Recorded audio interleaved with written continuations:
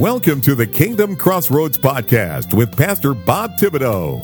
Pastor Bob conducts personal interviews with Christian influencers from around the globe, helping Christian authors, recording artists, CEOs, entrepreneurs, nonprofit leaders, and yes, pastors and ministry leaders to get the word out about what they are doing to impact the world with the gospel. Our podcast has been rated in the top 0.5% of all podcasts in the world by listennotes.com, so you know your message will be heard. Now, here is your host with today's interview, Pastor Bob Thibodeau. Hello, everyone, everywhere. Pastor Robert Thibodeau here. Welcome to the Kingdom Crossroads podcast today. We're so blessed you're joining us for the continuation of our great interview with Terry Brown, author of Sunflowers Beneath the Snow. It's a historical fiction set in the Ukraine, and who knew when she wrote this book that it was so timely? Amen. If you missed any of the prior episode in part one, go back and catch up, because I just don't have the time to replay all the important parts we covered yesterday. So let's rejoin the interview now with Terry Brown as we discuss Sunflowers Beneath the Snow. How did you do all the research, on the language and the customs and the food and in preparation for writing the book? So I started out with a really broad overview, kind of like an encyclopedia kind of overview, because I knew nothing about Ukraine. I had 3 facts that I knew. Ukraine had been part of the Soviet Union. Ukraine had become independent, and Russia had invaded in 2014. That's it. I knew nothing else. Nothing else. So yeah, I was like a person with a blank slate. So I started out with this really broad overview. And I actually, though my story started in 1973, I kind of went back, into the 1800s to understand what is the relationship between Russia and Ukraine. And anyone who's done any research at all will tell you that this relationship, what's going on today, is not new. Right. And it's not even 20th century new or 19th century new. This is generations upon generations upon generations where there has been, fighting over where does the boundary go? Who's who. So I did a lot of research so that I could understand that. Then I created a timeline of Ukrainian events, things that happened, and then kind of put that along with some world events so that I had a feeling like what's going on where. Mm-hmm. And then I just started writing. And then when I would get to a section so I'm in 1991 and I have my characters standing in a bread line. Well, I looked up 1991 Ukraine and then just started trying to find what's going on. Well, I found out it was one of the worst winters, one of the coldest on record. And they had fuel shortages and food shortages. So I wrote that into the story because my thought was, as anyone in 1991 who was standing in a food line would have had trouble getting food. And they would have trouble being warm, obviously, if they don't have fuel and they don't have food and it's a cold winter. And so I was able to use those facts. Where is my character now? Yeah. What's going on then? The other thing that I did was, because although it's historical fiction, which just really makes me feel extraordinarily old, because apparently anything in the 70s is considered historical. And it's great, I must be a dinosaur. So I just, but there are still a lot of people who've lived in the Soviet bloc country who are alive and well and talking about it. And so I got on several of these discussion boards and just asked people, so what was your experience like? And listened.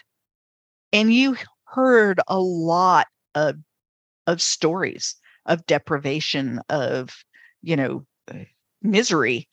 But the thing that I tried to pull out in my book is that despite that, people are resilient and they still have hope.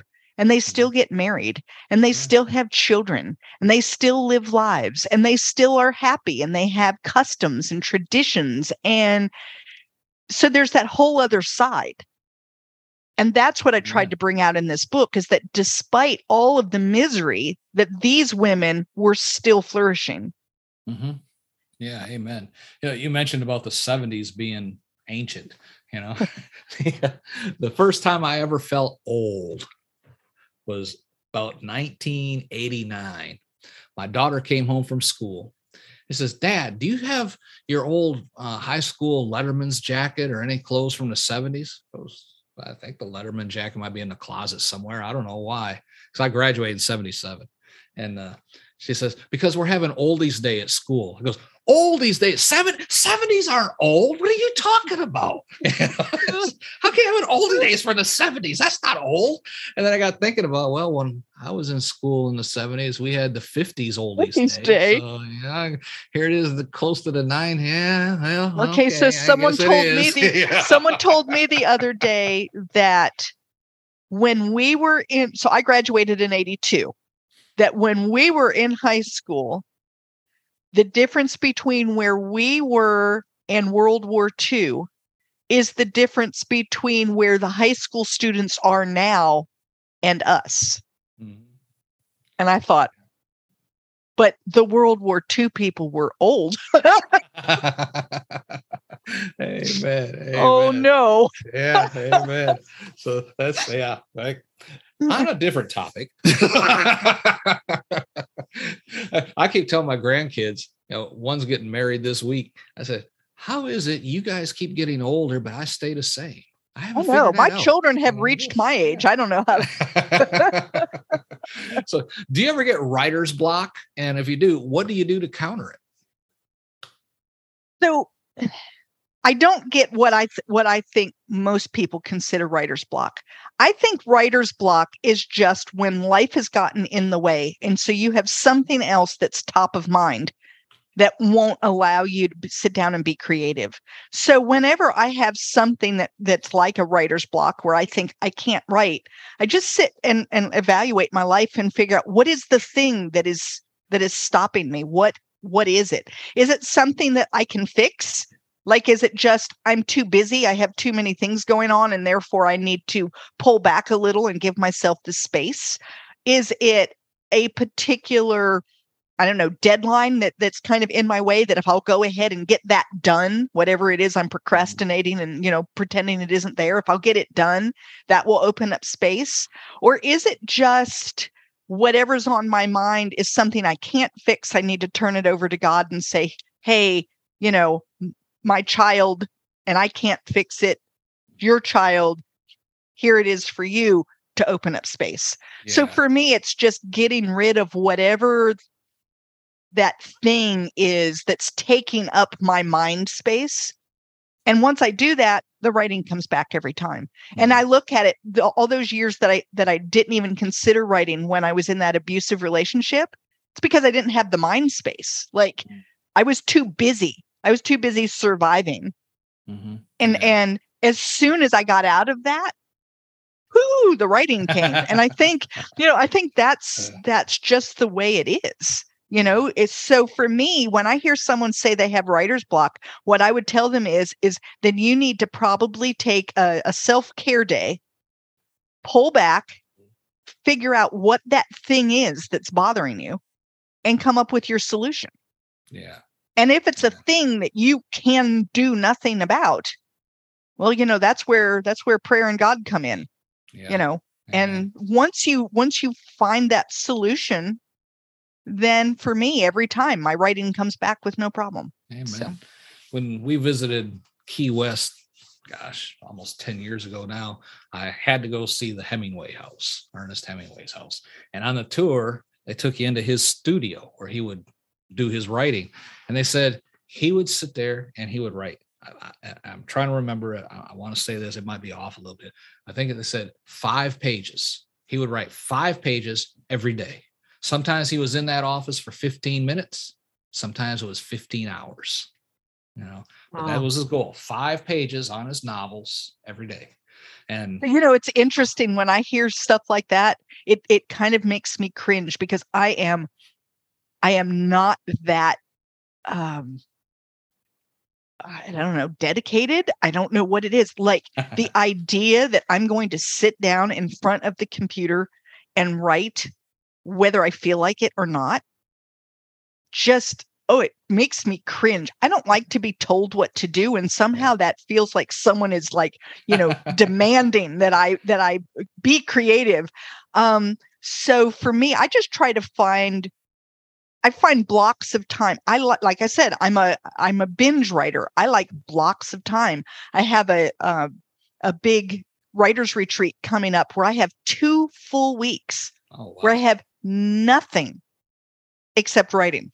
And I am so excited about it. I have so many things that I'm forcing myself not to write because they're there and they're ready because they know this is coming. But it's like, nope, we're going to wait until we get there. And I'm going to sit down and just let it all out because I have 2 full weeks. You don't want to get there and then have nothing. So, yeah. So when you go on something like that, does it, like you're in a group setting and then you have classes or something, then you go off and write it, or do you go to a cabin up in the mountains all by yourself and lock the door? But there's 2 different kinds, right? So there's the first kind that you said, and I've been to those. Those are for learning.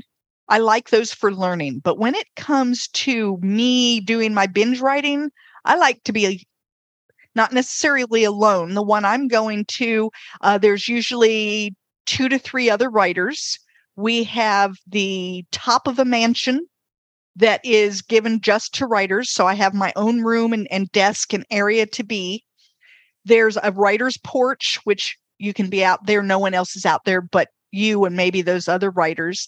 And then in the evening, when the mansion is closed to the public, you have the whole mansion that you can go write in. There's over 400 acres. Wow. That you can go walking on, beautiful gardens, and no programming. So you're in charge of your own food, and they essentially give you a bed and a desk. Well, what works for me is when I'm here at home in this office, which I love, and I have it yellow, which is my favorite color, and I have all kinds of stuff about the beach because that's what really, drives me.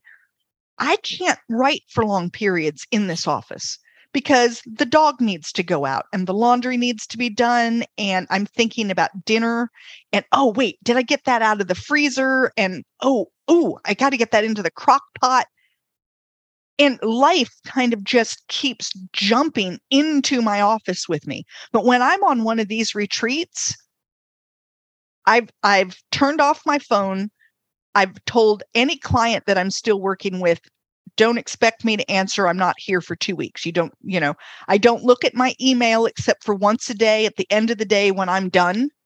And I tell my husband that if he needs me, I'll call him. Amen. And I devote the entire day to doing what I want to do. If I need a break, I take a break. If I don't need a break, I don't take a break. If I'm not hungry at a normal meal time, I don't eat. If I want to stay up till 3 a.m, I do that. If I want to get up at 5 a.m, because that's when I wake and I do that. I don't have any, and it's fabulous for me. Amen. So do you go up there with a book in mind that you're going to be working on?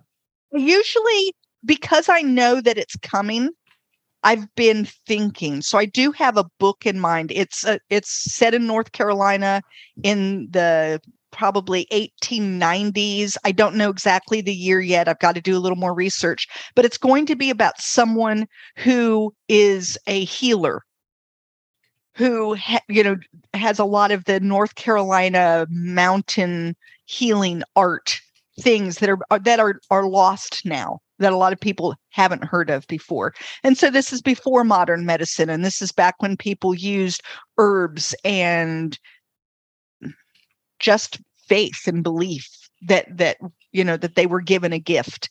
And so, I'm going to kind of explore that. Amen.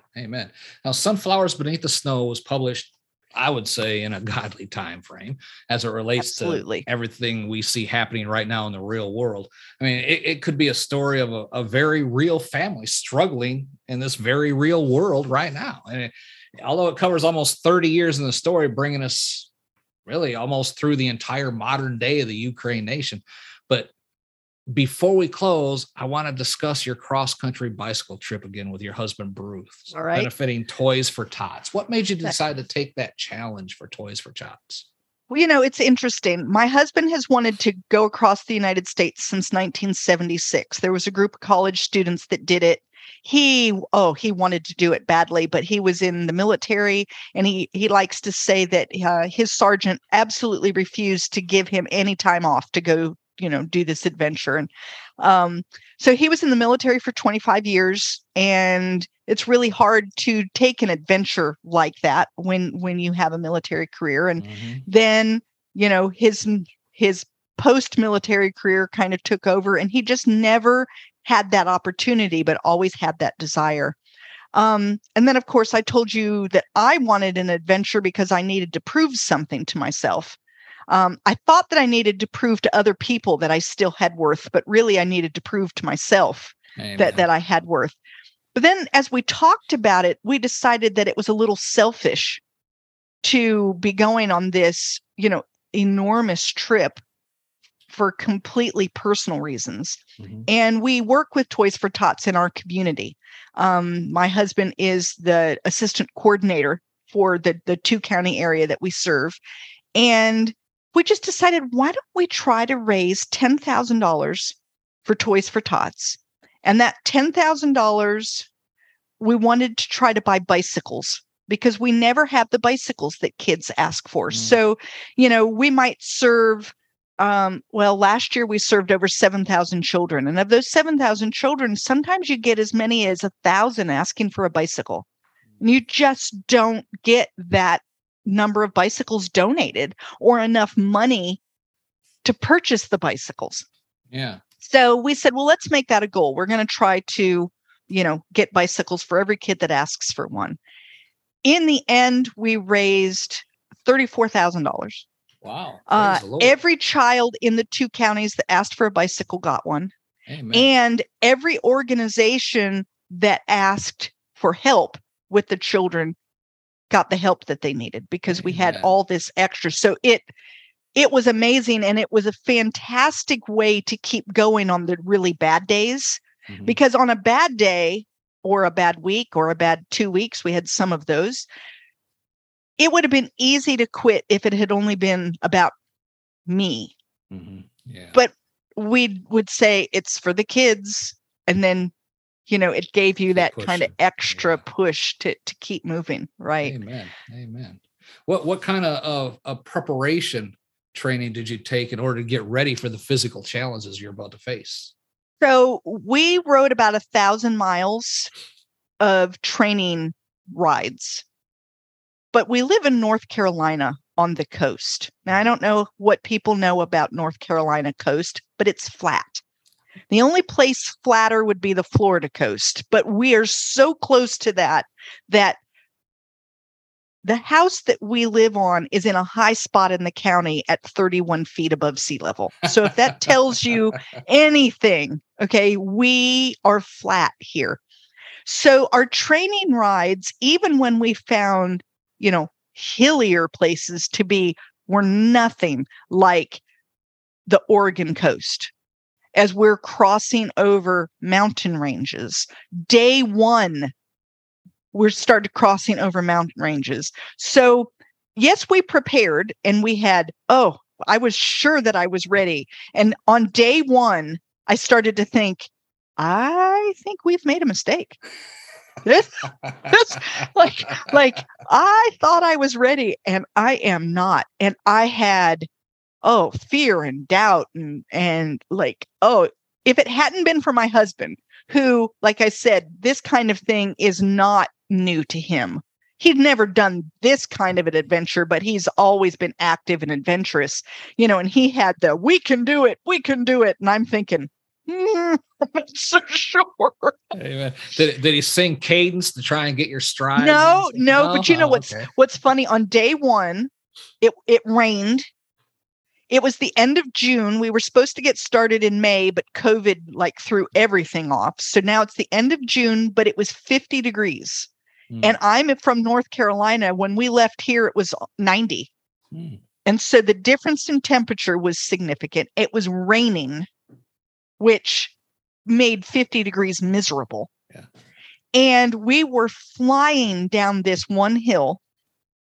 I mean, to me, it was the most ginormous hill I had ever seen in my life because it was so much bigger than anything we'd ever trained on. And we're going down this hill at about 25 miles an hour. There was traffic because there was only one main road. And so you were with traffic, and the roads are wet and the spray is flying. My husband got a leg cramp.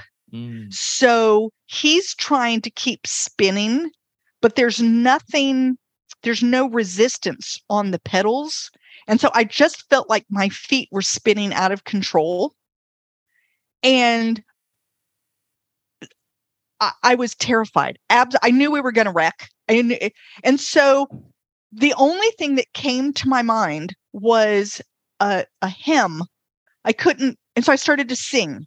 So I started to sing a hymn. And my husband says to me, "Are you singing hymns?" "Yes, leave me alone." Because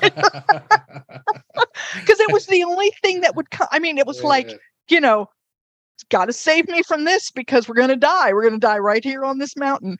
Yeah. And we get down to the bottom of this hill. And I told my husband that we were careening down the hill. He said, "We were not careening." He said, "Careening means we had no control. We were in control." I said, "You were in control. I was out of control. I was careening." Yeah. So I bet it took me a week to finally get into a rhythm in which I no longer, like, every moment thought, "This is a mistake. This is a mistake." I mean, that was kind of what was going through my head. You said a cadence. That's what was going through my head. This is a mistake. Well, since you completed the trip, we know you were successful. Yes. How were the Rocky Mountains on a bicycle? Because I know when I drove them in a car before, it taxed the car a few times. I mean, how slow were you going up? So there were times that we were going about 3 miles an hour. And there were other times in which we were pushing. You just get off the bike and push because the amount of energy that you're expending is so great and your heart rate is so great that it makes more sense to get off the bike and push, because then your heart rate goes down. You get to the top of that hill and you've expended all that energy. Well, guess what? You have to go down that hill and up the next one. So you have to kind of learn, at what point are you expending too much energy? When do you need to rest? We learned a lot. Pride, by the way, will really get you. Our first probably 10 days, very prideful. We were not getting off the bike. We were going to ride the whole way. Well, you soon throw pride out the window and realize, get off the bike, accept help when it's offered. I mean, because pride will it'll stop the forward momentum every time. If we had let pride be the driver, we would have never made it across the United States. Yeah. Amen. How long did the entire trip take? So it was 72 riding days, but we were out there for a little over 90 days because, I tell people we're not spring chickens and you have to take breaks. So, but yeah, it was, so we averaged like 43 miles a day. Okay. And we're out there for 72 riding days, and we averaged 10.2 miles an hour. Amen. I know you took the northern trip across to and then down Michigan. How was the Mackinac Bridge and Mackinac Island? I'm from Fort Huron, Michigan. I'm from Michigan, so I was reading those blogs on your website. Right. Mackinac Bridge is you're not allowed to go across it on a bicycle. Yeah. And all I can say to that is, thank God for small favors. Because had I been going across it, I would have been terrified. Like, that didn't look friendly. So we found someone at a campground who was willing to transport us across. So that worked beautifully that way. It's funny. In fact, I was at that campground and this woman came up to me, and they have, this big truck and a beautiful trailer. And we're in this little teeny tiny tent soaking wet because it's always raining. And, she came over to me and she said, "So I'm trying to understand what you guys are doing here." So I explained the trip, and she said, "So I'm here to help you. Use a safe word if you want me to get you out of this. All you have to say is, take me." And I said, okay. So that was my safe word. And it just made me laugh that she was that. But she was the person that when we realized that there weren't there wasn't a good way to get across that bridge, I just went to her and I said, so I don't need to use my safe word, but it would be nice if you and your husband could transport us across the bridge. Yeah. And so they did that for us, and it worked out really well. I loved UP, Michigan. Oh, Yeah. Beautiful, beautiful area. Yeah. Absolutely Amen. gorgeous. In fact, my husband and I want to go back. We would like to take a vehicle, do some other day cycling trips. There were so many things we couldn't see because at the end of the day, when you got to your location, you were done. Yeah. Amen. You know, and people would say, oh, there's something beautiful. It's only 5 miles up the road. No, see, that's 10 because it's 5 there and 5 back. And we've already ridden 40 and we're done. So thanks. Yeah, exactly. Yeah, because you got Copper Harbor, you got Lake Bailey, you got the Sioux Locks. I mean, there's just so much in the UP. So much painted rocks. Painted Rock. Yeah. Painted rocks. Yeah. So there's like all these things that I really want to see. So we have that in the back of our head that we want to get back up to Michigan and see that. Now, the one thing about Michigan we did not like is once you were no longer along the lakes, the roads in Michigan are horrific. Yep. Amen. That's right. Because of all the snow and the ice and they're pitted, and it's just, they're terrible. Hey folks, Pastor Bob here. That's all the time we have for today in this great interview with Terry Brown as we've been discussing her book, Sunflowers Beneath the Snow. But we'll be back with part 3 and the conclusion of this great interview tomorrow as I'll be questioning her about a unique cross-country bicycle trip she and her husband took. And it's not like anything you've heard of before, I guarantee it. Now, drop down on the show notes, click the links right there, get in touch with Terry, and be sure to order her book, Sunflowers Beneath the Snow. And especially be sure to come back for the next episode. Amen? Till then, this is Pastor Bob reminding you, be blessed in all that you do. Thank you for listening to today's episode of the Kingdom Crossroads Podcast. Please subscribe to our podcast so you can be notified when another episode is published. With over 800 interviews and 1,000 published episodes, Pastor Bob is known as a podcasting expert for helping others to create their own podcast to share their messages with the world. Please visit our website at www.podcastersforchrist.com. That web address again is www.podcastersforchrist.com for more information. Until next time, be blessed in all that you do.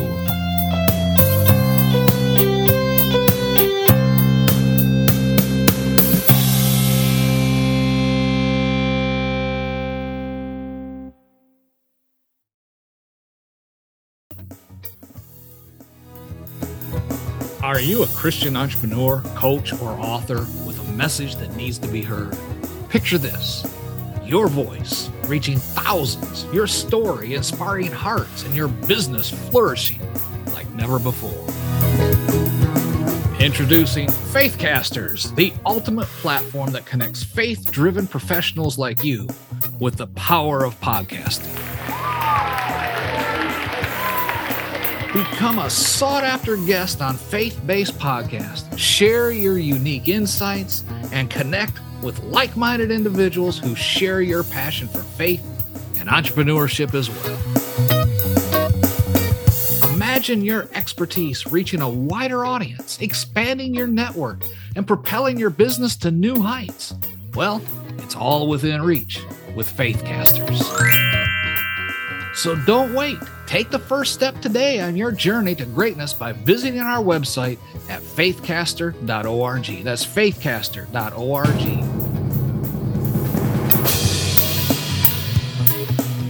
Join the Faithcasters community now and unleash the full potential of your faith-driven enterprise. You do not want to miss this opportunity.